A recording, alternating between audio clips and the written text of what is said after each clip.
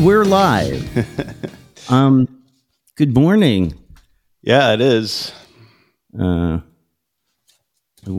just set up at the what should I call this? The Peachtree Sound. Peachtree Sound. Yeah, it makes it sound like a southern studio where they recorded Leonard Skinner records and Elvis records. In the deep, dark depths of Peachtree Studios. Allman Brothers would actually be better. Yeah. Hey, how about moving your camera slightly so the top of your head is also in the frame? Just not that anybody will ever see this, but I just see. Oh, now I'm seeing your other. Okay, it's no. You know what? It's like, hey, happy Father's Day, belated Father's Day. Yes, happy belated. Yesterday was a true pleasure.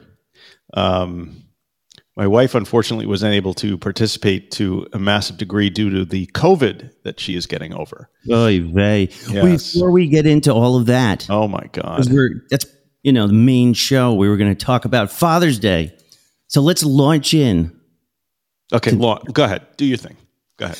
And we're back. Welcome to Recovery in the Middle Ages, the podcast about two middle-aged suburban dads in their pursuit of life, love, and recovery. I'm Nat X. I'm Mike X. And boy, do we have a show for you. We're all X. On RMA. It's a Father's Day Juneteenth roundup coming to you live from the sold-out UBS Arena on Long Island. And we're here to discuss the controversial Netflix documentary, Take Your Pills, Adderall, and the deleterious effects of ADHD medication that is seeping into every crevice of academic, sports, and corporate world. All this and more today on a very special edition of RMA. And happy Father's Day to you, sir. Yes, happy Father's Day. Do you feel better now that you got that out? I didn't. I mean, you worked on the outline. You've been waiting to say that for like 3 weeks, right? I mean, I got my groove. I'm in this cool studio that, incidentally, I had built for my son and forgot how awesome it was. Yeah, I was wondering why you were doing this on the kitchen table with janky microphones and equipment when you had like an SMB, whatever that fancy mic is downstairs. XLR. It's like, ooh, and I have a new piece for this that I'm going to get. It's this thing that goes in between the mic and the board and boosts it. Super. So Erin has had COVID for an entire week now. And the flu, but the flu seems to, I don't know. So we keep testing, and every day it's like the line gets a little lighter and a little lighter. But I've been sleeping in the basement in a cave for a week so I don't get COVID. It's really weird sleeping on a mattress in a dirty basement. It reminds me of college. It's not that dirty, and it has lizards and you haven't been over in a while. Yeah. But Father's Day, am I right? I like telling dad jokes. Sometimes he laughs. That's courtesy of Kyle from the Discord. Nat, what? Did you hear they aren't making 12-inch rulers any longer? They aren't? You get it? Oh. I didn't get it. It took me 2 days to get that one. Melissa obviously is much smarter than me because I'm like, what the hell does that mean? Give a man an inch, he thinks he's a ruler. Oh, was that like off the cuff or? No, I've had that one in the barrel for years. That reminds me, Nat. It reminds me about this guy who walks into a bar and he's really impressed when he sees a miniature piano player belting out tunes on a very small piano. Mm-hmm. And when he was asked about it, the bartender showed him a bottle and said, he rubbed it 3 times, made a wish, and the piano player appeared. So the guy is like, really? He takes the bottle, rubs it 3 times, and asks for $1 million. Nothing happens. The bartender's like, you got to be patient. So the guy goes home, and he gets home, and he gets out of his car, and he sees that his house and his lawn were covered with ducks. There must have been 1 million ducks instead of $1 million. Right? So the next day, the guy goes back to complain about the error to the bartender, and he's like, He's like, dude, I asked for $1 million and it gave me $1 million. And the bartender's like, listen, I made you no guarantee about accuracy. And then he said to him, do you really think I wished for a 12-inch pianist? Lovely. It's a good one, right? It's a 12-inch pianist is, the punchline to a million hilarious jokes. That, of course, is from G Money Smooth. G Money Smooth. Yeah. Bar jokes are funny. Two guys walk into a bar. You'd think the second guy would have stopped before he hit it. Thanks, Kyle. Thank you, Kyle. A lot of action in the Monksterverse this week. My son, speaking of Father's Day, my son has been eating electrical cords. Oh, yeah. What do I do, Nat? I don't know. You ground him until he conducts himself properly. That's probably the best one of the morning. Thank you, Alan. Because it was Father's Day recently, I feel like I can tell as many of these as I want. But that's the last one. Yeah. You guys, thank you all who contributed. You also saved me a hell of a lot of research. You saved me from going on our jokes on Reddit and pulling off the jokes that are suitable for a family audience. Yes, and we use the word contributed loosely, of course. This is a middle-aged podcast. We make no bones about it. Two middle-aged guys in the suburbs telling shitty jokes. That's what we do. But yeah, Father's Day is like our Christmas. Except without the birth of the Savior being celebrated. Unless you count the Father. I don't know, dude. You look like you were celebrating the birth of the Savior yesterday in that picture you posted. I was like, Nat is a holy man. I need to bow down and pray to this man because he is like Jesus himself. No, it's more like there's just so few people left at that church to do anything that me and my dad are the two of the last people that will participate, So inevitably when they have these special events, it's like me and my dad. He's like, "You're going to call up a couple of the Kingsleys here," and it's pretty fun. It was a lot of fun. On Father's Day, for some reason at my church, they do Children's Day, which is like every day is Children's Day. Yeah, well, I've been making that joke since I was 8. Like right. Every day, my parents used to say, "It's Children's Day," and so it's sort of like I feel like it's an insult. I'm like, this is the one day people are supposed to care about the dad and take care of us and appreciate us. And here I am celebrating these darn children. But it was a lot of fun. It's really just the end of the Sunday school year. And they like to give out awards to the kids some kids got scholarships in the older classes. And, like my class was whoever was there because like very few kids even showed up from Sunday school.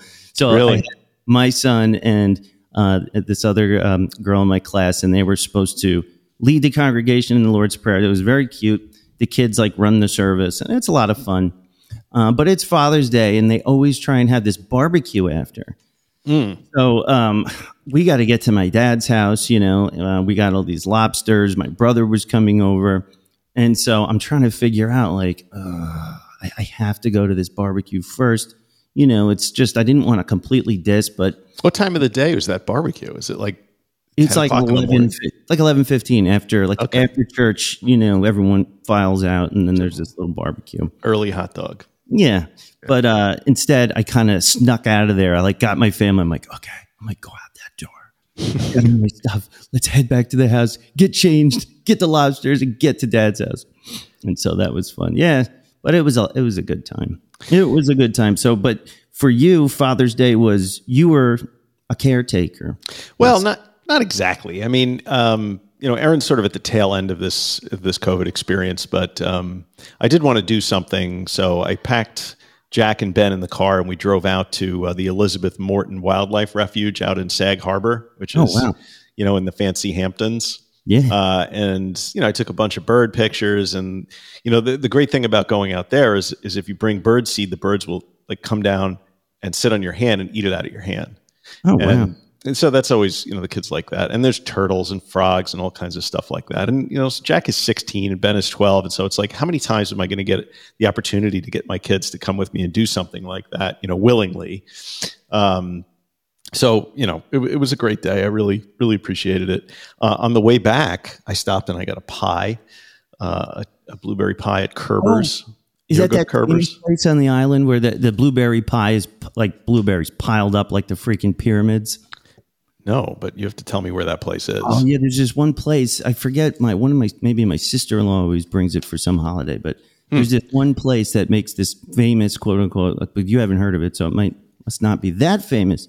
But it's this blueberry pie that's supposed to be the best blueberry pie this side of Suffolk County. Well, I'm not. I mean, I like my pies, but I wouldn't consider myself a pie connoisseur.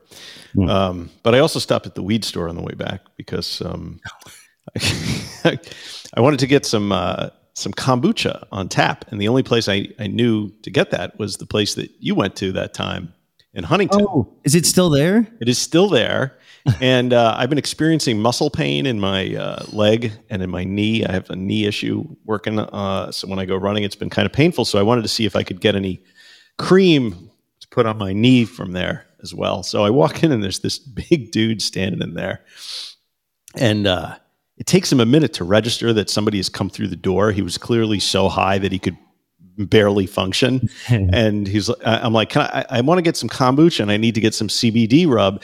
And he looks at me and kind of blinks his eyes. He's like, hold on. And he kind of staggers off into the back and then sends out this, I guess you'd call her a bud tender, who came out and then was, she's like, and then she mixes the kombucha. She's putting it in my growler. And then she takes out this little vial with an eyedropper, and she starts to go to put something in the kombucha. And I'm like, what are you doing? And I'm like, are you putting THC in my kombucha? She's like, no, this is, what'd she call it? She's like some kind of weird oil that keeps the bubbles down so I can fill it up more. And I was like, don't put any weird tinctures or oils or anything into the kombucha, please. I'll take less kombucha with a few more bubbles, because everybody in there looks like they really need to stop doing drugs. So maybe I'm going to get my kombucha elsewhere, I guess is the lesson. You can just get the kombucha, they're not going to poison you. Plus they charge you for it. Yeah. Well, $10 or something. The freaking, the cream didn't work on my knee either. I'm annoyed, because that stuff's expensive, The one time I had it, I don't know. It's not that, like, what is the point of it? Just because it tastes sort of like a hoppy brewed drink? Like, what was the benefit supposed to be? Listen, there are two kinds of people in this world. There are people that like kombucha and people that find it disgusting. You clearly fall into the latter category. I didn't think it was disgusting. I just found it pointless, because if I'm going to put up with that flavor, it better have alcohol, is the way I see it. If it's not going to be an alcoholic drink, I want like a Shirley Temple or a Mexican Coca-Cola.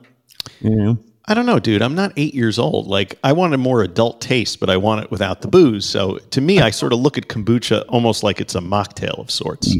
Well, I mean, not to say that I don't enjoy a Shirley Temple. Like, that Shirley Temple that we had at the Yes Show in Huntington was like the best thing I ever had. Probably because I was also dehydrated and I just shot that thing down. But man, that was good. And I've been ordering them since whenever I go out to a show or something. If you want to shake things up, instead of ordering a Shirley Temple, order a Roy Rogers. Confusion on the waiter's face. It's actually Coca-Cola with grenadine. So it's like the evil twin of Shirley Temple. Okay, interesting. Hey, I had a thought. Yes. You were saying, like, there's not a lot of people that show up at church anymore? Mm-hmm. Do you think that has something to do with, like, the fact that people can't pay attention for more than like 10 seconds at a time to anything, and like sitting down for an hour and listening to somebody talk about Jesus is just like way too much for the average brain of a person that's under like 30 years old? Because I started listening to Stolen Focus by Johann Hari.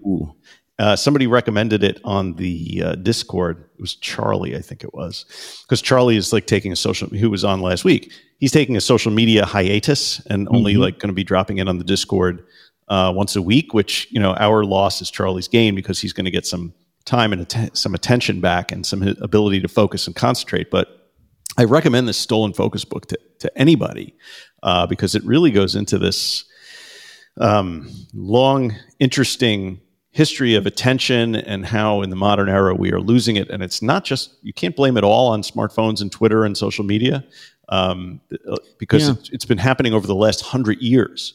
So maybe it's like technology writ large, like the radio, then the television, then everything else. I mean, I'm only like a chapter or two into it, but really a fascinating book. Isn't Johann Hari the addiction is connection guy? Yeah.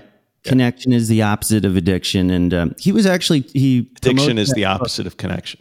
Yeah, he was on Dopey talking about that book at some point, and I remember thinking, this is really interesting. I should probably, read this, just because I don't think anyone else has put out a book quite like that since the whole world has gone crazy, basically. But I think definitely that's a part of it. I watch my kids barely able to sit through, the entire, and they're not even there the whole time. They go down to Sunday school. But I mean, I was like that as a kid too, but my parents blamed the video games and TV as well. And maybe their parents blamed radio. And so maybe it is kind of a, progressing degeneration of our attention span. It's scary. And if you notice, entertainment is sort of now trying to keep up with it. Yeah. So maybe the technology created it at some point, but then it started to try and stay ahead of it by getting more. Like now you have TikTok, which is, 16 seconds, and everything is getting shorter and faster. Right. I'm noticing it's like difficult to see my kids try and focus on a 2-hour movie. Yes. I mean, they're able to do it if it's very engaging, but for the most part, they inevitably will whip out a device and do the thing where it's the 12-second. Mm-hmm. And there's no story development, there's no production value. And I think, it's all sort of up to people who can't pay attention. I mean, superhero movies have always been sort of a little lacking in all of that stuff. If you want my opinion, I can't watch them, but I noticed I think this actually dovetails quite nicely with our discussion that we're going to have on Adderall, right? Because how society sort of structures itself these days, I started noticing it myself. Like I go onto Netflix and I'll pick something to watch, and if it's a movie and it's 2 hours long, I'm like, there's no way I can do that. So I always opt for like a TV show or something that I only have to pay attention for an hour, and even that's too long. I pick up my phone in the middle and I look at if it's dragging in spots, I pick it up and look at it, but. Yeah, I do the same thing. I try and fight it too. I notice I'm doing it, and then I'll be like, put the phone down. I know. Like I have to leave it on the other side of the room. Listening to a book like Stolen Focus, it really kind of drives home to me like how fucked up this situation is, and how like 20 years ago, like remember 20 years ago, if you saw somebody talking on a cell phone like in public, you were like, what a douche. And, And now it's like, it's just normal for people to pull out phones in the middle of a conversation and look at stuff while they're talking to you. Yeah, I remember I was having this business dinner. It was a really important dinner it was just an important dinner. And it was myself and then 2 other people. And I remember thinking when we sat down, I was like, do not take out your phone. Like whatever you do, keep right? phone in your pocket. And I had to be constantly like cheering myself on, like, good job. Like I would get, it was weird. Like we'd be talking, the food would come and I would think to myself, don't look at your phone. There's nothing happening that's more important than this right now. Right. Look really rude and unprofessional. And what I noticed though, interestingly, the other 2 gentlemen at the table also did not take out their phone. So I wonder, is it just my issue? Or are they also struggling internally with this too? I don't know, but I was like really impressed with myself. I'm like, wow, I didn't check my phone for a whole 45 minutes. I think all three of you were probably having the same internal battle, not to pick out the phone and look at it. Yeah. I mean, and they did come out like there was a few times where we sort of, it was unsaid that, okay, at this moment, we can all just check our phones to make sure kids are still alive. And you could see it was unsaid. There'd be like a lull or after a course or something. And then we'd be like, look at the phone for a second. And then it was like really weird, but it is. But we're developing all these new social habits and social cues that, are weaving themselves into the way that we relate to other people. Like, now at business dinners, at the end of the dinner or after, a certain amount of time has gone by or while they're changing dishes or something, it's acceptable to pick up and look, at the phone. I don't know. We're recognizing that, it's it's rude or unprofessional. So at some point, it won't be considered that anymore, and people will just be, yeah. And it's perfect for the show we're doing today. We actually are discussing this documentary, Take Your Pills. I know we've been teasing it for a couple of episodes, and we had such great conversations with the Monksters. We didn't want to stop the interviews, and I think if you guys listened to it, you would agree. It's been really great to have the Monksters on, and it is not stopping there. We've got many more to talk to, really interesting stories, and some great thoughts on recovery. Do you remember at the beginning of the show, anybody that would send us an email or express even a small level of interest in our show, we'd always be like, come on the show and talk to us. And nobody wanted to do it. They're like, I don't know, guys. I don't think I'm ready for that. And now it's like people want to do it. Yeah, it's so exciting. It's exciting. And I'm getting so much out of these conversations. I really am. I'm learning a lot about people's stories and, about, what, I don't know. It's just great. I'm really enjoying it. Sharing the experience, strength, and hope, you might say. You might. If you were an AA guy. I don't know. The thought. And visit us at middleagesrecovery.com, Podbean, Apple Podcasts, YouTube, and more. Come hang out with us, guys. We have a Facebook group that anybody can join. You just request the invite. There's a lot of Monksters on there talking recovery and supporting each other. We also have patreon.com/recovery in the Middle Ages. That's the Discord we're talking about. And all the Monksters that come on the show for Meet the Monksters are on the Discord in the Inner Sanctum. And so if you want to jump on and support us on Patreon, that would be great. There's some video episodes, but the Discord chat, the Inner Sanctum, is kind of where it's at. So where it's at. patreon.com/recovery in the Middle Ages, and we will see you there. And we have a website which apparently is not hacked. It's not. I don't know what was hacked, but needless to say, the current website does function, but it is not up to date. The web designer cannot figure out somehow how to make the new episodes auto post or something. And that would seem to be a very elemental thing that a web designer should know how to do. And it's the sad part is I could probably do it if I just could focus, because I used to do that shit all the time. And I don't know what it is, but we're going to have it redone by a different web designer that will have his shit together. Like Noah? Like your son? Maybe he could do it. Yeah, he fixed my studio this morning. We'll pay him the prevailing wage in Bangalore. Whatever that is. 20 rupees a week. We had some technical difficulties this morning, and I'm on Noah's studio, and I can't get the headphones to work. And I ran up, I woke him up, and he came down. He's like, you got to plug in the headphones, Dad. So thank God for that. Well, that's all about knowing better. And when you know better, you do better. But sometimes doing better depends on the tools that are available to you, right? Like plugging in headphones. The tool is right there. Or is the tool the one not able to plug in the headphone? Anyway, as two men in recovery from alcohol use disorder, we know how difficult it can be to seek help for a disease that's so stigmatized. If you're struggling to get better, SoberLink can help. SoberLink's remote alcohol monitoring system was specifically designed to help in your recovery. It's not just some breathalyzer that you buy at the store, pull off the shelf, or steal from a friend. Small enough to fit in your pocket and discreet enough to use in public or in front of your kids, SoberLink devices combine facial recognition, tamper detection, and real-time results, so friends and family know instantly that you're sober and working towards your recovery goals. This system would have been a game changer for Nat and I during early recovery, when every bit of accountability helps. Yeah, man. This is my part, right? Yeah. Okay. Yeah, no, seriously. I don't have the script in front of me, but I've been talking about SoberLink a long time, and this really sounds like something that would have helped me out. I kind of wish I could have had this, because when you're recovering or you're finally hit your groove and you're actually staying sober finally, and you know it in your heart, you're like, I'm finally doing it, and nobody in your family or your life believes you, SoberLink would be that perfect, there it is, buddy. I am sober. Read them and weep. I bet you can't think of a better tool for tracking and sharing progress and rebuilding trust in relationships, huh? No. So make 2023 a memorable one that you can remember.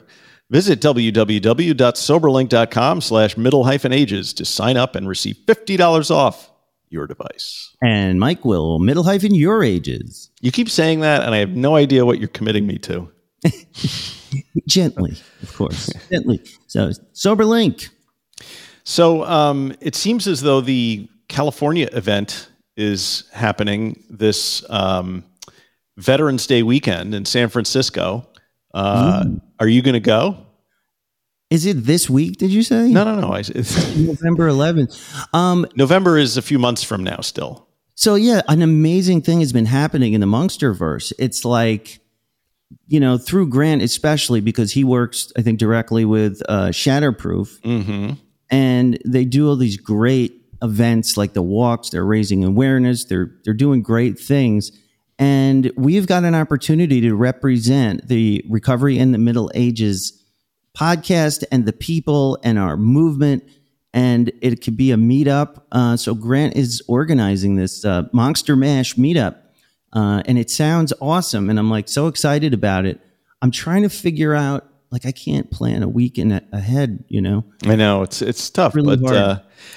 I do notice that the flights are relatively inexpensive if you're planning on coming from the East Coast. So it's like a meetup, and also it's a walk, right? Isn't it like? Yes, it's in conjunction with Shatterproof. And, Grant put together a little blurb about Shatterproof that he wanted Dopey to read. But I figured, why don't we just do it here? Because Shatterproof and RMA have been sort of dancing around one another in terms of creating some kind of a association, right? Yeah. Because we think their mission is great. The ability of people to reach out and find treatment everywhere is a great thing. So that's what we want. That's part of why we're doing this show. I mean, it's not the only thing, of course, but I mean, it really aligns, I think, with what our, goals are for doing this. And we're not receiving any remuneration, or is it remuneration? Remuneration? I always said remunerate. Okay, so that's probably what it is. From Shatterproof, in other words, they're not paying us, is what that means. But we believe in the mission. So if you or someone is ready to look into treatment for addiction, but you don't know what type of treatment you need or where to turn to find it, it can be difficult to find trustworthy information. So the national nonprofit organization Shatterproof created treatmentatlas.org, which is a free and confidential online tool to help you guide you to the care that you need. So Atlas allows you to search by location, by insurance, or payment options accepted. That's a pretty neat feature. So you can search your insurance policy and see if it's covered, and even by services or types of medication assisted treatment provided.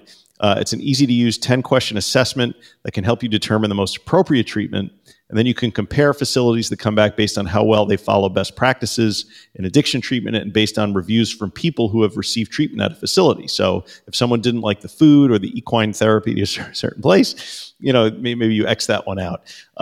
Or if it's too much Synanon for you at a certain place, then maybe you move on to the next place. So Treatment Atlas currently includes addiction treatment programs in 11 states, like California, Delaware, Florida, Louisiana, Massachusetts, North Carolina, New Jersey, New York, Oklahoma, Pennsylvania, and West Virginia. But if your state's not on there, don't worry, it probably will be soon. By the end of 2023, Atlas will also include Wisconsin, Indiana, and Connecticut. So if you need help finding treatment, or if you'd like to leave a review for treatment that you've received, now's your chance. Go to treatmentatlas.org. So Shatterproof, great organization. Treatment Atlas, great resource. Use it. It's free to you to use.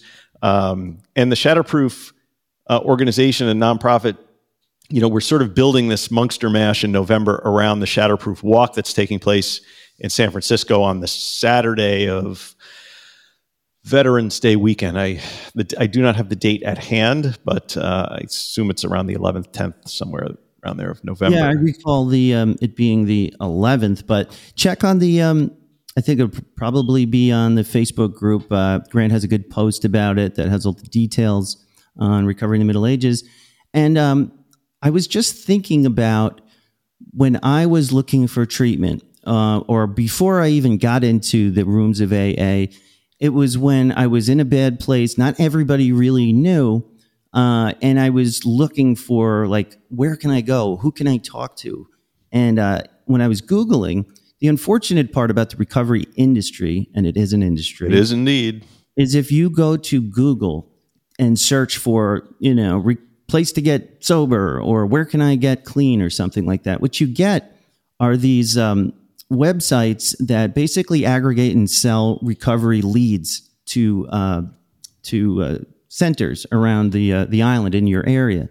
And so they really don't care for the most part. I mean, maybe they do, but when it comes to their programming and stuff, it just sends you to, it's just a money-making thing. And it's unfortunate. It can't really be trusted, I don't think. And I think to have something like Atlas, it's sort of like Yelp, you get customer reviews, but it's an independent party who is screening these places. So it's definitely a great idea. Definitely needed in an area where there's so many people looking to make a buck off the back of somebody with a problem. Yeah. I mean, basically that kind of describes the entire medical system of the United States. But recovery, it's everything. Yeah, it's capitalism. But that's it's especially pernicious when it happens to people who are really one step away from death's door. For somebody to look at that person as somebody to make $1 off of is pathetic and disgusting and all that stuff. So an organization like Shatterproof that is going to provide that information in a manner that, they're not looking to make money off of you, is huge, I think, Yeah. And if you think how trustworthy and honest G Money Smooth is, I mean, he's just one of the most straightforward, honest guys I've ever met. You can trust him, and by knowing that he's associated with Shatterproof, honestly, I know Grant better than I know Shatterproof, but I know that if he's involved, this has got to be a good organization, and I think it's going to take the world by storm and save a lot of lives. Yes, I echo those comments as well. So, do we have any soberversaries to celebrate this week? We definitely. Let's see. Melissa, who's been helping us out, as what I like to say is the den mother of Monkster Haven. Does she like that as much as you do? I haven't. I figure ask for forgiveness, not permission. So she'll let you know. I'll wait for the den mother to scream at me before. So Melissa says there was one soberversary that she knows of, but it's a big one. David K, 80 months. Whoa! So congratulations, David K. Can you hear that applause? Yeah. Like it's in my headphones. Like normal? Yeah, I think so. Okay, good. Yeah. So your son fixed that issue then. Yeah. He fixed another issue. No, he's fixing things. Just write him a check. We do like to get people's stories. So if you could send an email to mike@middleagesrecovery.com, tell us your story, and we'll read it. It's great to hear from people. You don't have to feel embarrassed by coming on the show and doing it on the show. But if you send us an email, we'd love to read it. Or we have a phone line that you can call. It's 516-888-6297. Actually, I'm going to ask that somebody please call that phone line within the next 12 days, because Google has told me if no one does, we're going to lose the number. Yeah, that's where we're at. Somebody call it. Please, Ryan, if you're out there, give us a call. Let us know where you're at. Anybody, really. Anybody. Please. I don't want to beg, but no, but I will. I'm not proud. Hey, what are you doing? What are you doing this week? You want to go to the Dead show? You got tickets to, what is it, Dead & Co? I didn't get tickets yet, but they're unlike most of the other shows on this tour, there seem to be plenty available for Citi Field. If you want to sit up in the nosebleeds, where take a swan dive off the top. I was just going to say that poor bastard. That was last year. He didn't make the last tour. No. I actually had tickets for the Cure for Thursday, but I sold them on StubHub because Erin it's like the last day of school is Friday. She's got a meeting early in the morning, and we're of the age where it's like it's hard to do the late night and then go to work and function the next day, which is why I sense you're putting me off for the Dead show as well. Yeah, it's one of those things. It's like, I think I can't remember I did this recently. I mean, it was like when I took note of that show, we got back so late, and that wasn't even the day before work. The entire next day to just kind of, so I'm a little reluctant to, I don't know. I feel lately I've needed to force myself to just take it as easy as possible on work nights. And it's not always possible. So to volunteer for it would be, It'd have to be something like maybe a Pantera reunion show or. Yeah. See, I would need, if I go Thursday, I'd need to take Friday off. Right? Yeah. I think I would have to do that. But I'm sort of torn because it's like it's going to be probably the last stadium type show with any iteration of the Dead, and so part of me is like, big fucking deal. The Dead died in 1995 when Jerry did. And then part of me is like, well, you know what? I really like the way Dead and Company's been playing lately. They sound really good. And I should just suspend my deadhead, fucking haughtiness and just go to the show to be around the people. And then I was thinking, well, we could bring the recorder and sort of interview people in the parking lot who were tripping on acid, and that might be fun. But I don't know. I'm still on the fence myself. I'll probably make a last minute call if I go. But the thing is, like, the Dead they're so good at getting their music out to people that I can buy the streamed video from the show and sit on my couch and watch it. Like, I bet Dave would go with you. He loves that stuff. You need like another deadhead to go. I'm not going to appreciate it, and it reminds me of a question. Well, I'm a deadhead. What, you don't want to go with me? Well, I have a question for you. How many deadheads does it take to screw in a light bulb? How many? None. When something burns out, they follow it around for 60 years.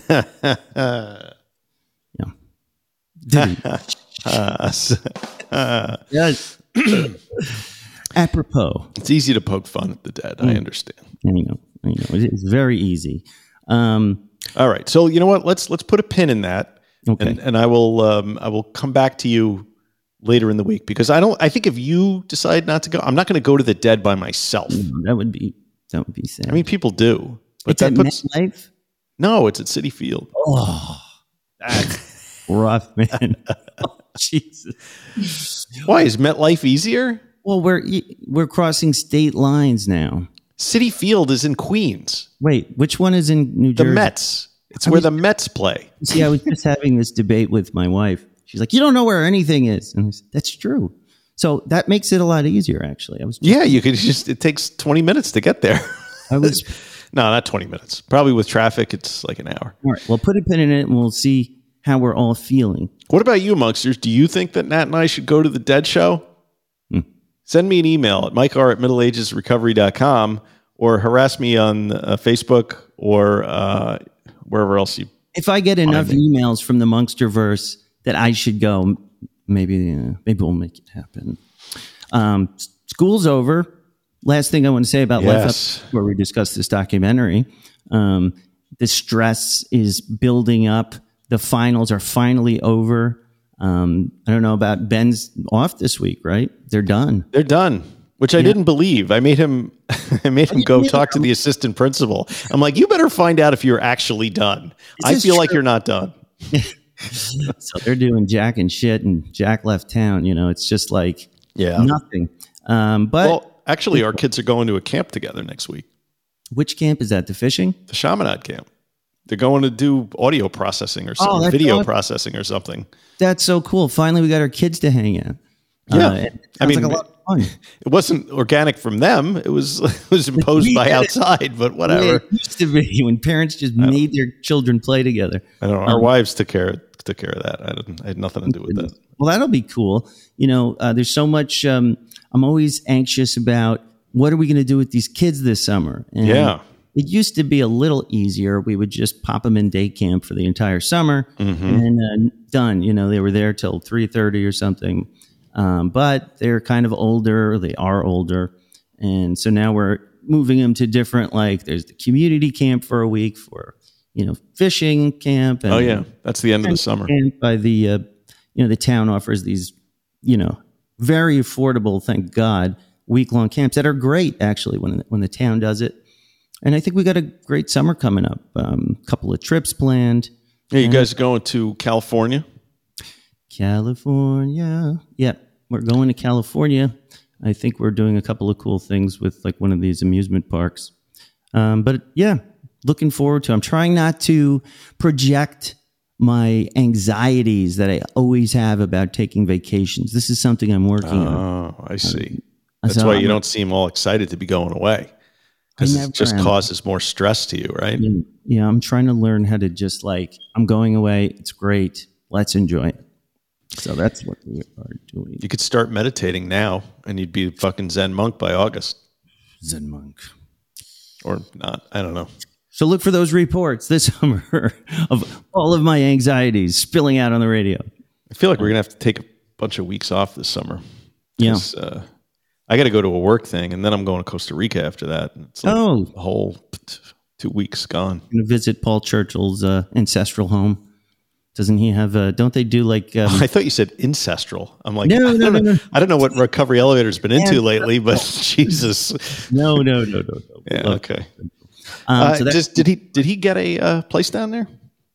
I don't know if it was a place or they just do those retreats. I think that's one of their ayahuasca. I think so. Yeah, we were talking about that, years ago. How he goes to these years ago. We would love, like a couple of years. We've been doing this almost 3 years ago. But I always knew he wanted to get a place down there. I wasn't sure that I didn't know that he actually did. But good for him. Well, we'll have to ask him. It sounds like he's doing great over there. Yeah, helping a lot of people. Anything else you want to add before we dive in to the documentary? No, I think we should take a short break. And we'll be right back after these words.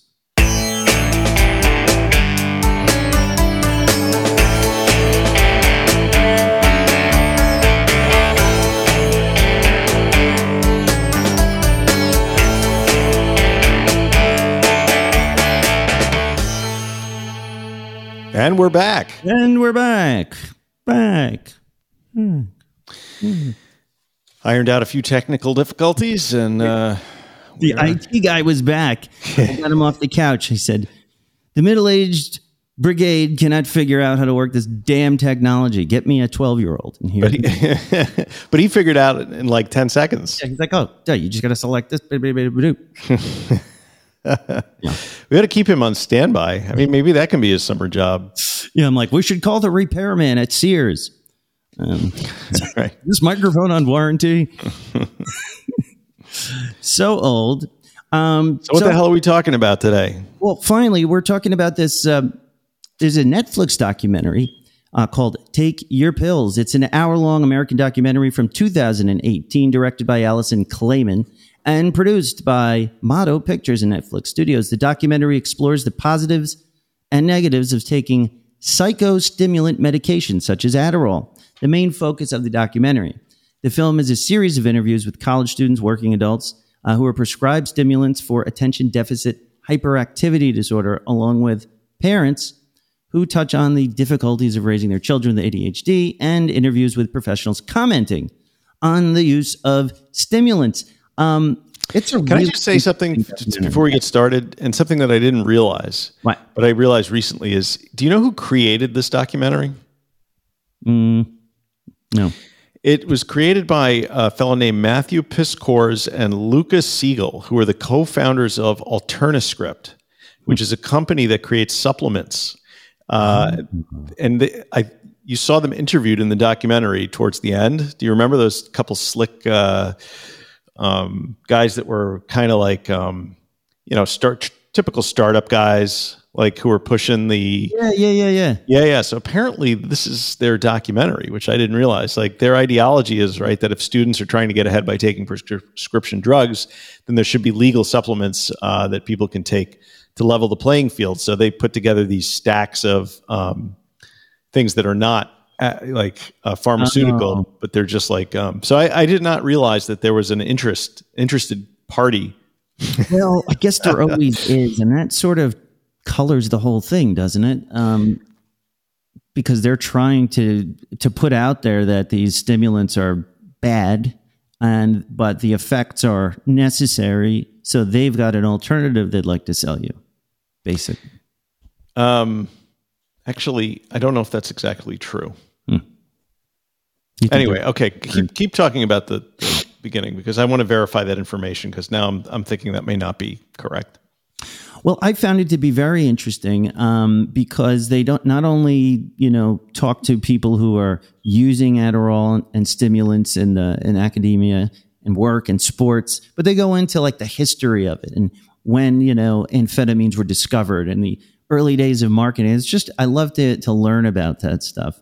I'm going to withdraw that earlier statement. Though they were just interviewed in the documentary. They were not actually the executive producers. Weirdly enough, sorry about that, folks. Weirdly enough, the film's executive producers were Maria Shriver and Christina Schwarzenegger. What? Yeah. Oh. Yeah. Very cool. So that makes me feel a lot better because I thought it was a very poignant, interesting, I guess an even-handed look. It was mostly the kind of the negative side, but not completely. And it goes into mostly, it's really talking about this boom in Adderall sales and the boom in the usage of it's mostly Adderall now. That's like the one that's popular right now to the point that supplies are limited. They talk about some of the other ones too that have similar chemical profiles. But I guess the commonality that a lot of these things have in common is that they are stimulants and they are very similar to methamphetamine in their chemical composition, right? Yeah, and it all started on June 1929 with the discovery of amphetamine. That's when it all began. It all began with Gordon A. Ailes, and he was an American chemist and a pharmacologist, and he was doing extensive research. He wasn't looking for a stimulant. He was doing research on the isolation of properties of insulin for the treatment of diabetics. So this was a happy accident, sort of like Albert Hoffman discovering LSD. So he's also cited with discovering and publishing the psychological effects of amphetamine and methylene dioxyamphetamine, MDA. He's the first person to have prepared amphetamine sulfate. It's all meth, Nat. He just tests it on himself. So at first he reported the physiological properties of amphetamine as a synthetic analog of ephedrine, and therefore received credit for it. But the funny part is, to test it, he injects himself with 50 milligrams of the salt. What could go wrong? Oh my God! And the funny part is, he's reporting all of these like, I feel like I can do anything, and he's amazed. He's writing it all down as he's like whacked out on this stuff. And I remember because he was like, one of the things he wrote was like, reportedly, he's like having trouble sleeping. I'm like, yeah, no shit, dude. But like, he reports this amazing feeling of like, he knows everything. And it's things people, especially at that, and like, he gets this energy and this, excitement to like learn and work and getting ideas and stuff. And that's a lot right there. So what he decides is, wow, I wasn't setting out to find this, but there has to be some kind of medical use for this. Right. And I think the next funny part was the Ritalin had to do with the person who developed Ritalin's wife was named Rita. Oh, yeah. He was looking for, and I don't have the name. I don't know if it's this guy or a different one. I think her name was Rita. Her name was Rita. Okay. He was trying to come up with something that would give her more pep and help her. She was feeling a little down or something. And so he called it Ritalin. Yeah. I mean, that's why they, the whole Mother's Little Helper, right? From that Rolling Stones song was, Benzedrine, because Benzedrine became like the big thing. Like it was advertised, and let no pharmacological study go unmarketed.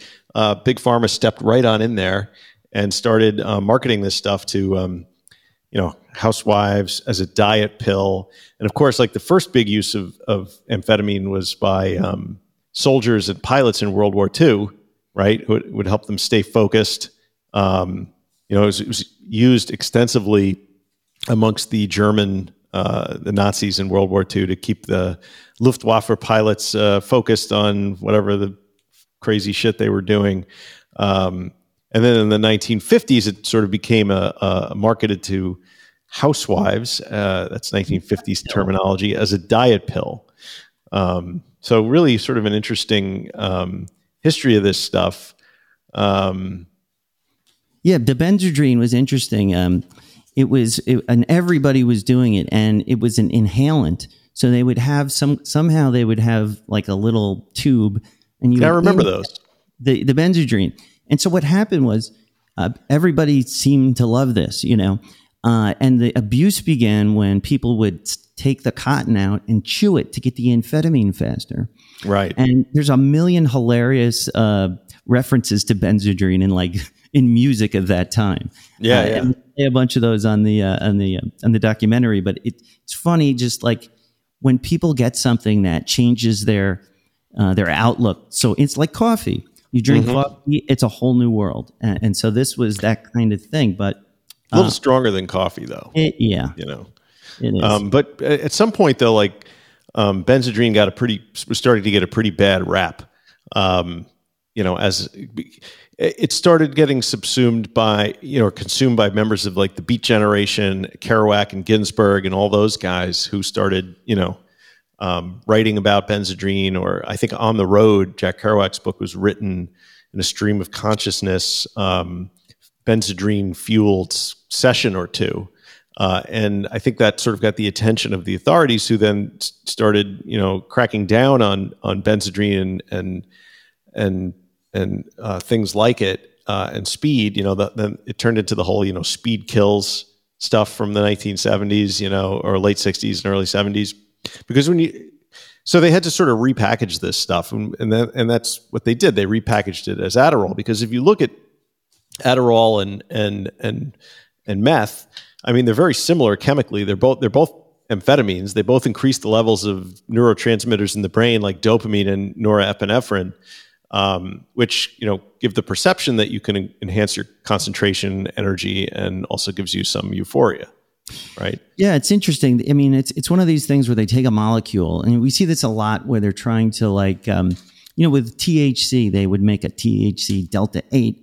Delta 10, and they're always playing with these compounds. So methylphenidate is the basis for Ritalin now. It used to be Ritalin. It'll feel better.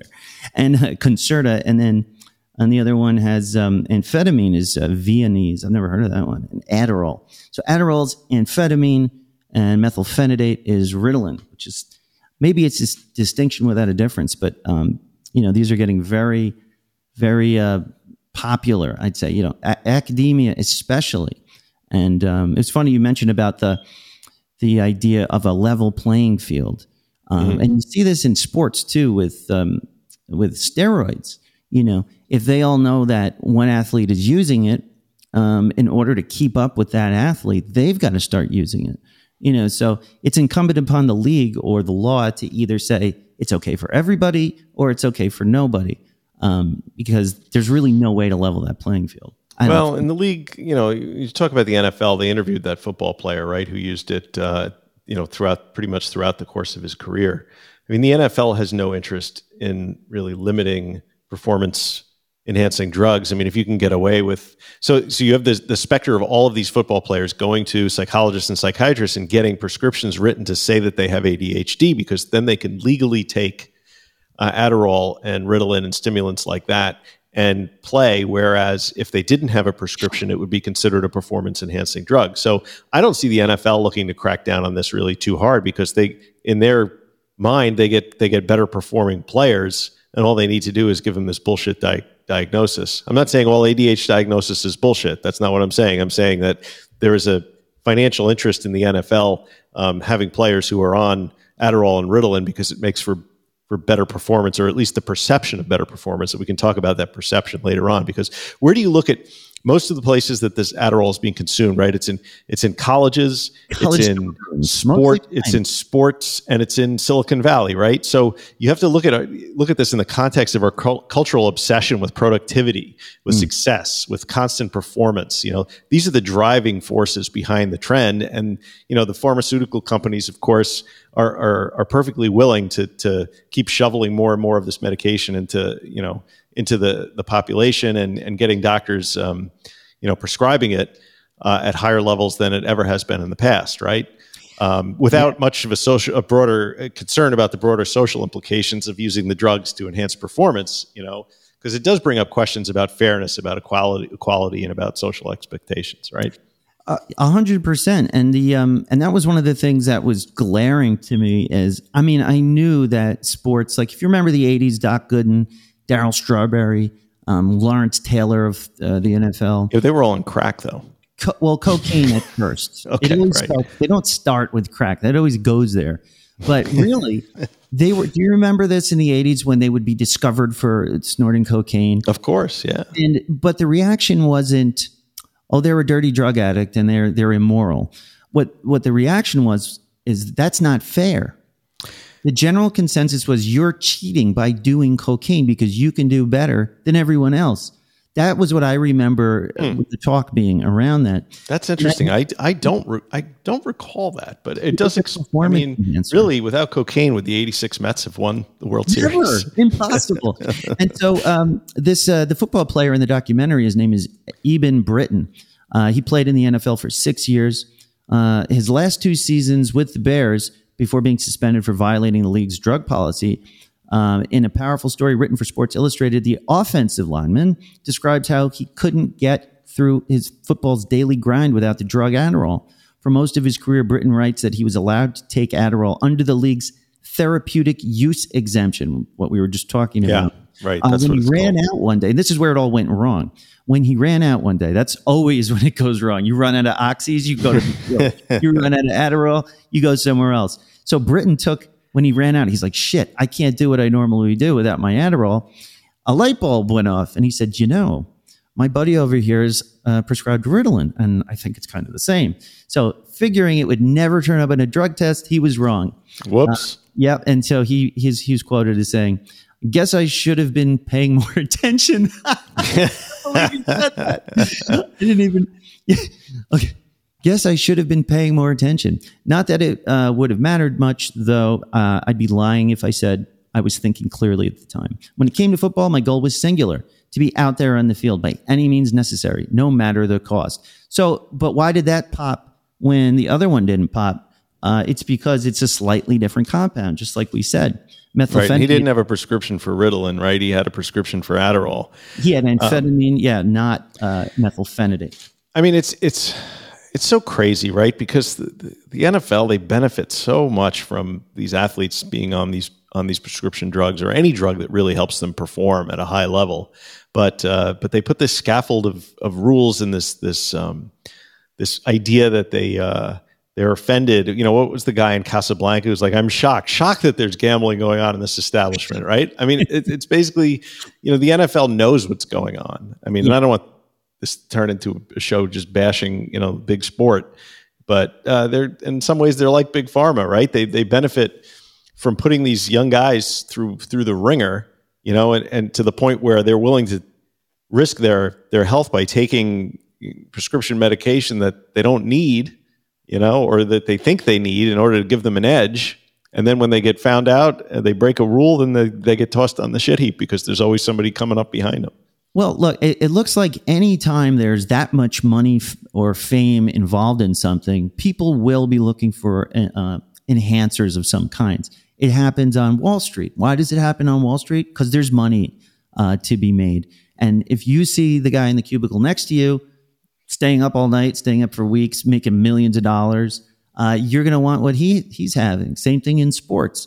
You see Darryl Strawberry doing this or that, or some of the other famous steroid users, you go, how am I going to do that? You feel like you've got to in order to keep up. So it's sort of homegrown, it's not like they're making them do that. But when there's that much money involved, it's a lot of pressure though to perform, at a high level. Where it comes from. Right. I mean, I think what happened with like guys like Darryl Strawberry and stuff, like maybe they started using cocaine and thought it was a performance enhancing drug. But when Darryl found himself, in some weird neighborhoods in Florida smoking crack like for weeks at a time, there was nothing performance enhancing about that. And he probably torpedoed his career. But what I find really interesting is like if you're prescribed Adderall for ADHD, which is what it's ostensibly for, right? It's for these attention deficit disorder diagnoses. If you are diagnosed with ADHD and you take a medication such as Adderall, you are less likely to become a substance abuser than those who do not take medication for that condition. So that suggests that like if you treat ADHD effectively with appropriate medication like Adderall, you can lower the risk of later substance abuse. But, I get the sense that a lot of people who are taking Adderall were not diagnosed with ADHD. In fact, probably most of the people taking Adderall do not have an ADHD diagnosis. Well, and no. And one of the things that came up in this documentary was some of what they were talking about is that anytime they would test the effectiveness of one of these drugs on anybody, almost 100% of the time, the person felt some kind of positive effect. Mm-hmm. So on the doctor's scientific end, they're looking at it like, yeah, this helps ADHD, or it could, or maybe they weren't even thinking about that. But initially, it was a get out of the doldrums or be more productive. And anybody who tests this will report, for the most part, unless you get really nervous or something, it has a positive effect on your energy. So anyone taking it might say, wow, that was a benefit. But does it make you more productive, or does it just lead to the perception that you are more productive? I think the studies on that are very interesting because they don't actually show people who do not have an attention deficit disorder, their productivity is usually not helped much by these drugs, but you perceive that you are being helped quite a bit. Perception can be reality sometimes. Can it though? Like I guess you could stay up all night to write a paper, but is the stuff that's being produced by that all-night session like any better than what you could have done if you just stayed up by having a couple of stiff cups of coffee? And in fact, I think that study was actually done, and I think the answer they came to was no. Yeah, and so, and if you have a drug like this that you're insisting can only be legally prescribed if a doctor diagnoses it, you'll see that the diagnoses will go up. The CDC estimates that based on data from 2016 and 19, that approximately 10%, and this has got to have gone up by then, that 10% of children are diagnosed with ADHD, and boys being the most likely. And almost 16 million prescriptions for stimulants like Adderall were written in 2012, which has got to be worse now. And college students are twice as likely to abuse Adderall than their peers who aren't in college. Interesting. And that just goes to show you when you're in that competitive atmosphere, so whether it's the diagnoses, the doctors are getting it wrong or what, people seem to love it. Well, but I have a very, I'm a bit of a cynic, right? So, all of a sudden, back 10 years ago when Oxycontins were out there on the scene, and all of a sudden there were all of these patients being diagnosed with chronic pain conditions that had never before existed in society. Right. Now, was that because there was a lot more people with chronic pain, or was that because the pharmaceutical industry decided that it needed to sell more chronic pain medication, so it needed to make more cases for the prescription of the drug? In other words, build it and they will come, as sort of supply side pain medication. And if you look here, the rise of Adderall and Ritalin and the prescriptions is directly tied into pharmaceutical companies pushing this stuff to make money. So you look at a Journal of American Medical Association study in 2018. The estimated prevalence of ADHD in children increased from 6.1% in 1997-98 to 10.2% in 25 to 2016, right? So that study demonstrates a significant increase over about the last 20 years. And is that just because of an increased awareness and understanding of ADHD, or is it because maybe there's a financial interest in selling more drugs to people that have that diagnosis? Call me crazy, but where have I seen this before? Well, yeah, and it reminds me, although it's not completely analogous, though, the rise in autism diagnoses. Right.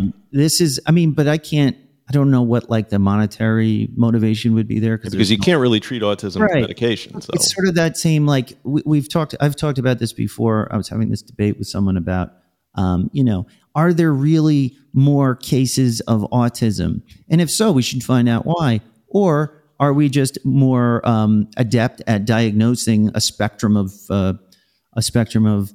problems that people are having? And maybe it's the same with ADHD, where we're seeing like a spectrum. Like everybody probably has some form of attention, like they need to pay better attention. And so it's up to the doctor who's prescribing it to be able to tell the difference between someone who actually benefits or needs the medication as compared with someone who is maybe just not that smart or has trouble, like me. Like I have trouble concentrating, and so which one is it? And when you throw in the drug companies and the money-making side of it, it's hard to sort of trust what they're doing. I mean, that's true. That they also interviewed a couple of different doctors with very different perspectives on whether or not this stuff should be prescribed as loosely as it has been lately. I mean, there was that one guy who has absolutely no issue putting kids on it whatsoever. Once he figures out that they've reached that diagnostic criteria, yeah. And then that was the guy in the bow tie. He loved Adderall. He was like so into it. And then there was a couple other doctors who were very sort of hesitant about prescribing it because they didn't think that it was really warranted in the large group of cases. But I think you touched on something really interesting. The societal changes we were talking about earlier in the show, including the increase in screen time and the whole idea that we're unable to pay attention for anything longer than 19 seconds at a time. I mean, maybe we're all candidates for Adderall. Ritalin. Maybe society has changed in such a fundamental way that it's not the drug companies' profits motives that it's driving this increase in Adderall prescription. Maybe it's just because the way that society is developing, we just have no attention span anymore. And doctors are seeing this in kids and maybe they're misdiagnosing it as ADHD or we all have ADHD now. Yeah, but I mean, then there's true, but if all you have is a hammer, everything looks like a nail. So like if that's all they're looking for, they're of course going to prescribe it more. But that's the only tool they have, right?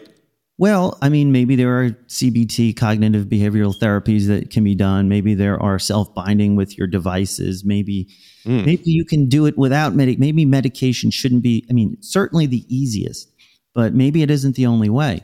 But I think that's a great point. If we have an entire society who clearly, I think studies show that our attention spans are, and not just kids and video games. I mean, this is throughout our society. Our attention spans are dropping, and maybe right that this is just sort of a cause and effect as to why there is so much more. But in the increased need for it, there's going to be more overprescribing, right?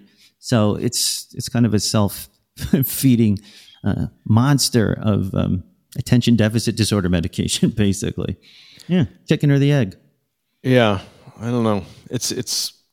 I think it's a complex and evolving area of research, in terms of where our, the issues around our attention. And, I hate the idea that we've normalized like the idea of taking a pill like Ritalin to enhance our performance because we feel social pressure to perform at those levels, But I guess it's not unique in American society, right? People have always availed themselves of those little helpers, right? Yeah, there's like Mother's Little Helper. I always loved the story about Dr. Feelgood.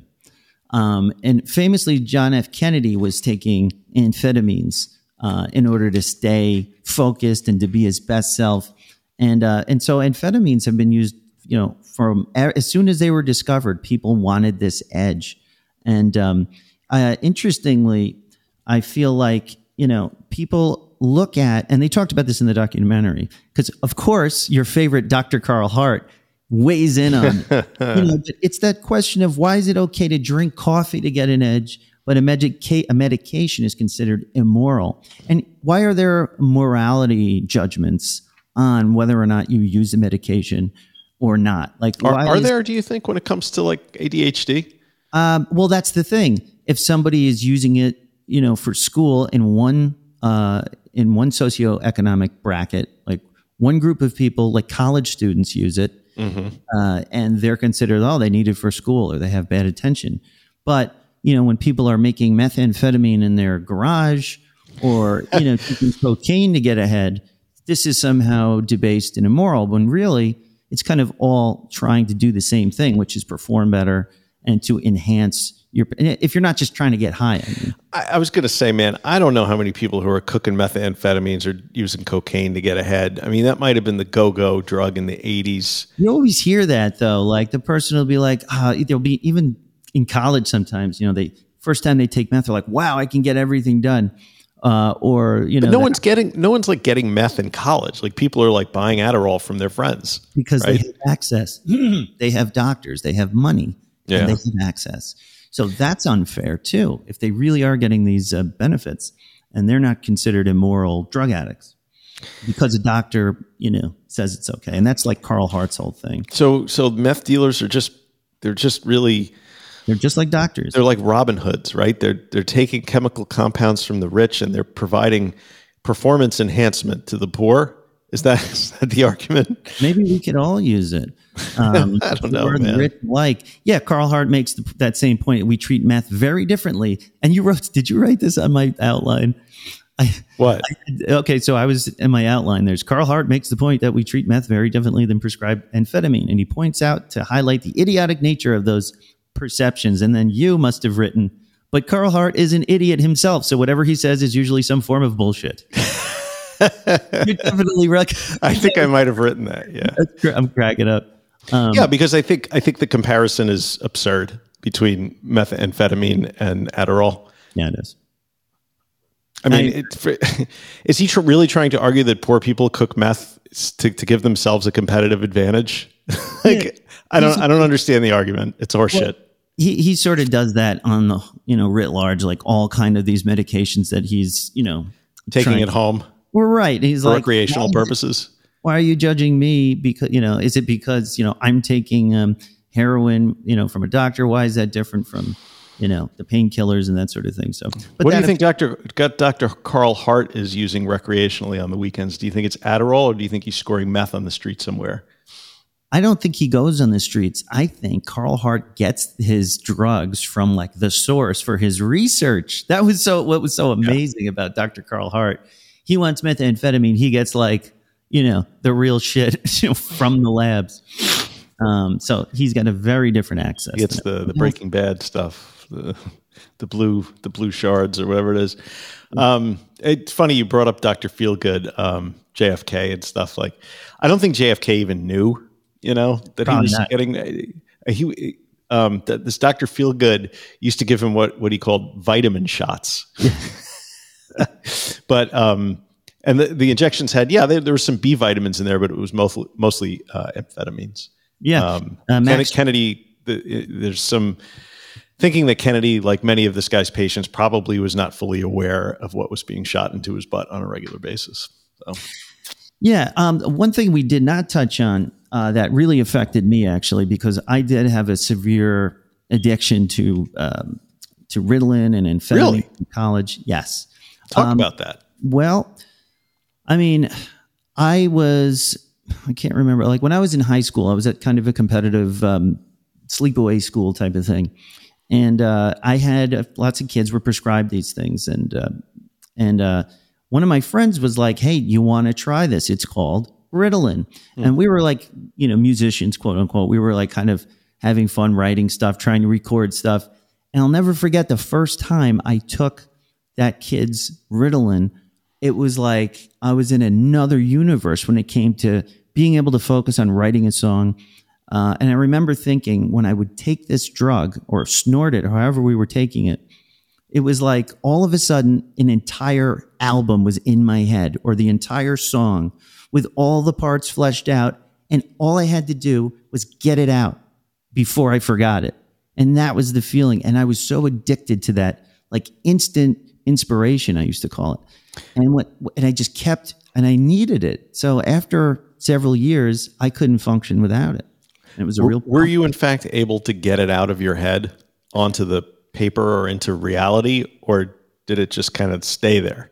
I was able to get it out to, like, at first it was great. It wasn't a total mess. And I was like writing really interesting things. I was impressed with my own, inspiration. I was like, oh, that's great, But what would happen was after a couple of years of that, what I noticed was the recordings I would come up with were a total mess.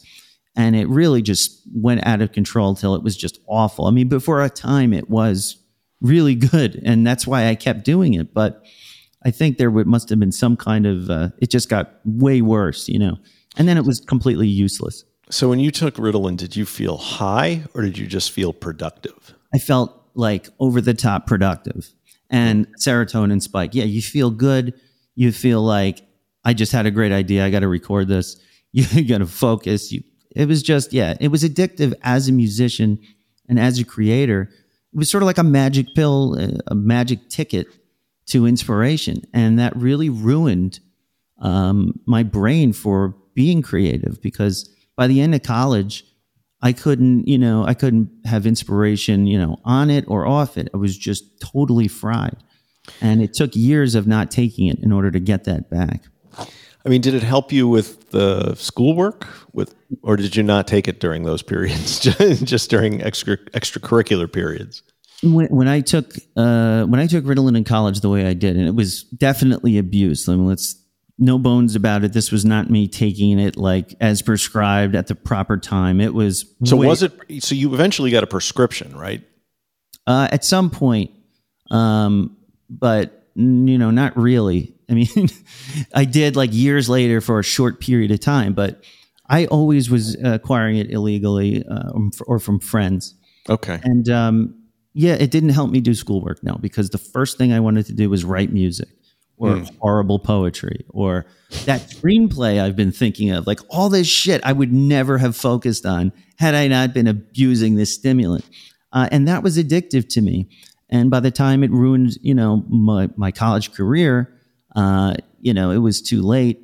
And and it took me a very long time, because from there, I went to abuse other kinds of substances that would make me feel better instead of just focused. And then so years and years, it took me after getting sober to get that natural inspiration back, that natural desire to practice my instruments and things like that. And that was that anhedonia had set in significantly. And it took me a couple of years to get back that natural, like, I do want to write music, Well, your brain needed to reset the chemical, come back to some sort of chemical homeostasis, because they interviewed that kid in the documentary. I'm thinking, the artist who, he's the one that came up with the Take Your Pills artwork. Like he painted a lot of really pretty interesting stuff, but he incorporated the phrase "take your pills" in it because he had been prescribed Adderall at a young age and Ritalin, and his mother was always yelling up at him, "Take your pill, make sure you take your pills." So he just turned it into like a thing. I think the impact of these drugs on creativity is pretty complex. I mean, there's research that suggests that these stimulants do improve certain kinds of thinking, like focused, goal-directed behavior. So if you're having trouble sitting down and, painting something that takes a long time to do, or writing a song or something, then it could potentially enhance some of those aspects of creativity that require persistence and attention to detail. But there's also studies that find that the medications can impair other aspects of creativity, like divergent thinking, right, which involves generating multiple unique solutions to a problem. So, I think it's a mixed bag. But creativity itself is like a mixed bag, right? It's like a multifaceted construct. And how do you measure creativity in a research setting? Yeah, I mean, ChatGPT can be pretty creative, as you know. Well, but ChatGPT is just synthesizing information that it's been taught, right? Which one could argue that's what we are. The human brain does as well. Don't we do that? We're just large language models, basically. Yeah. The robots are taking over. So I don't think there's really any evidence that we're going to be decreasing our reliance on Adderall or other stimulants in the near future as society death spirals into this capitalist dystopia economic, So I don't know. It's one of these things, like when we stole fire, when Prometheus stole fire from the gods and he gave it to mankind. Fire was this amazing, beautiful thing. It can cook food. It can give you light. It can give you heat. and it can burn your fucking face off. So be careful. And I think things like this. I was wondering where you were going with that. Right. But kind of that same thing. It's like, here's this amazing tool that can do amazing things if you do it properly and be cautious. And I think that's true of a lot of things in life. It's that these tools, a knife can cut your bread and butter your toast, or it can stab you in the jugular. And so I think maybe it's one of those things where we just have to be more educated and more careful. We need more attentive clinicians and doctors. We need moral pharmacologists and, executives at drug companies, which probably won't in other words, we're screwed. Probably. But I think it's like that. I mean, is it one of these things? It's neither good nor bad. It's just something that we must, proceed with caution. All right. So go watch the documentary. It's not bad. It's called Take Your Pills on Netflix. Yeah. Okay. We did the Xanax one a bit ago. We did. It's the Adderall. Same executive producer, by the way. The Schwarzenegger-Schreiber connection. Schwarzenegger. Yeah. All right. What time is it? Is it time for Recovery in the News? Yeah! All right! Recovery in the news. Recovery in the news. Recovery. Yeah. Recovery in the news. Motherfucker. Yeah. So I got a couple this week because they sort of dovetail into one another. The first one is from the Scripps News website. I'm not sure who Scripps News are. Is this alterations in alcohol consumption? This is the study that finds Americans are drinking alcohol at sustained and elevated rates. A recent study revealed that drinking habits among Americans appear to be historically elevated, with many reporting they drank alcohol beverages as young as 14 years old. Jeez. I mean, I was drinking by the time I was 14. What did you say? I'm pretty sure I was drinking an entire bottle of mouthwash at 4 a.m. at my friend Brian's house when I was 14. I know. I didn't find that as shocking as perhaps the Scripps News folks do. But what I found this was interesting. Wine consumption is up for Americans, with 50% more people consuming wine since 1995. 50% more? That's a lot of wine. Whereas beer consumption has fallen by 15% since the mid-1990s. Huh. Isn't that interesting? So then they go on to talk about how the study data published by the National Institute on Alcohol Abuse and Alcoholism found that alcohol consumption has marked declines and increases throughout history. In 1860, the average consumer drank about 2.5 gallons of alcohol. And modern day consumption peaked in 1980 when the average person was drinking 2.8 gallons of alcohol. Wait, per day or per year? Yeah, what is that? That's a lot. Per sitting? Yeah. Yeah, that's a weird one, right? Probably per year. That doesn't seem like a lot for a year. 2.8 gallons? That's how many bottles of wine is that? That's not a lot. It's like 6 or 7 bottles of wine. More study is needed. What the hell? How could you say that fact and then not say how much time? Question your sources, people. How stupid.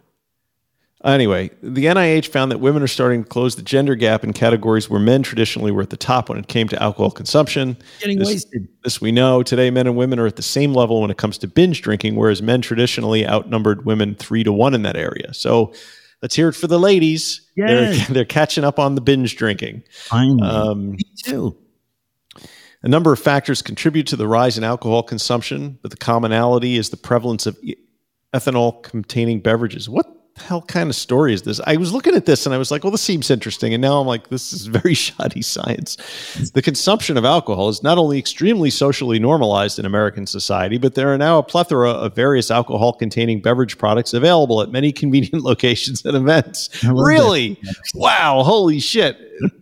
Stop the presses. This is all over the place. This seems like clickbait, right? I think we need to just source G Money Smooth's Silver Linings Playbook for news stories. Yeah, you're probably right. But this morning I was out running and I was looking for a story, and this is what came up. All right. We've all been there. But all right. So moving on to the next one. This one comes from a more reliable source called neurosciencenews.com. And this I found interesting. Alterations in alcohol consumption echo depression symptom changes. So a new study uncovered a correlation between changes in alcohol consumption and the ebb and flow of depression symptoms. So people reporting lower alcohol use simultaneously noted reductions in depressive symptoms, while an increase in alcohol consumption was paired with a rise in depression, irrespective of the drinking levels. So the findings, open a new dialogue on the potential value of monitoring alcohol consumption during interventions for depression. I would have just assumed that people were already doing that. Like if you were depressed, like a doctor would say to you, don't drink so much. But maybe that's not being done. Well, for me, when I was still drinking a lot, this is pre-major addiction problems, or at least drug addiction problems. And I was depressed. I was sad. Things weren't going well. And I would go to these, therapists, psychologists, and they would always, without a doubt, say, how much do you drink? And, we always say 2. I drink 2. Yeah, just a couple. Yeah. But once in a while, I would be completely honest, and they'd say, well, listen, I need you to stop drinking for a bit. Let's just see how it goes. It's affecting you. And of course, that's easy for you to say, Doc. I would just laugh, and be like, yeah, sure. Okay, I'll stop drinking. I'm a freaking alcoholic. My body's like, ha ha. Right. So it has been brought up, but I don't know that a person seeing a psychologist or a therapist will take that very lightly. They're not going to do most of the time. If you're addicted to alcohol, it's not that easy to stop. Well, I mean, maybe that's why a lot of therapists tell you got to get your drinking under control before you can really deal with the underlying issues, because, and it's, I mean, I hate to think this is like the first study that's come along that correlates a decrease in alcohol consumption with a decrease in depression symptoms. Yeah. I would think that was kind of common knowledge. It's certainly common knowledge amongst people who quit drinking and find that their, depression gets better. Not everybody. Certainly there's organic causes of depression that, you stop drinking and the depression can conceivably get worse. But I think a lot of people, and this study kind of validates the fact that if you decrease your alcohol consumption, your depressive symptoms sometimes get better, right? Yeah. And the research, of course, didn't directly identify the causative factors behind the changes in alcohol use and depression symptoms. The simultaneous changes could stem from multiple factors, including the impact of drinking on depression, the effect of depression on drinking, or other unknown factors influencing both. Yeah, I don't know. I think it's one of those common sense things that, like, if you're suffering from depression, you shouldn't drink so much. Yeah. And speaking to Queen Liz of Monkster Haven, I think she's like a great example. When she was on the show a few episodes ago, she mentioned that once she finally stopped the daily drinking, how much better she felt depression wise. And it has an effect on, you can do more in your life. You feel better, and it's going to make you feel better. Like you said, unless there's an underlying clinical depression problem, just being free from that, the roller coaster of taking the depressant, having and it's a depressant. I mean, maybe that's too simple to think of it that way, but yeah, I mean, there's lots of examples of people feeling better when they quit drinking. Yeah. I wonder if the study took into account where people sort of fall along the alcohol use disorder spectrum. If these are people who are alcoholics by the classical definition, or, people who are just drinking, somewhat less than that, or how functional folks are. I think if they scratch that below the surface on that a little bit more, they might find some interesting data in there about what level of drinking affects what level of depression and vice versa. So, food for thought. Sorry, I lost you there for a second. Wait, do I have to fix it? Are you hearing me? Yeah, you're back, 100%. And we're back. And we didn't go anywhere. I know. Recovery in the news. In the fiction. Yeah, okay, right. Recovery in the news. Yeah, recovery in the news. La, la, la. Yeah. All right. I'd like to say that I am still not super pleased with doing this over Zencastr. Just officially speaking. You could always come over here and get COVID. We can't. I got to hear the music. I need the samples in my head. I'm just, oof. And I like All right. Maybe next time we'll do it live if you want. But it works for now. Yeah. So that about does it for today. That's it. And I have all the stuff. Whatever. That about does it for today. I know I had a great time. Did you? Yes, it was incredible. As always. Please. Thank you for listening. Join us on the Facebook group at Recovery in the Middle Ages on Facebook. The Inner Sanctum at patreon.com/Recovery in the Middle Ages. And if you love the show, share it with a friend, would you? Leave us a 5-star review on Apple iTunes, on the podcast app. Send us your story. Come and say hello. We're on Instagram, Facebook, Spotify, Twitter. So tweet us at what you twit. And as we say, every day. damn straight. Non proficiat perfectum. Progress, not perfection. Stay fresh. Cheese bags. Yeah. Happy Father's Day.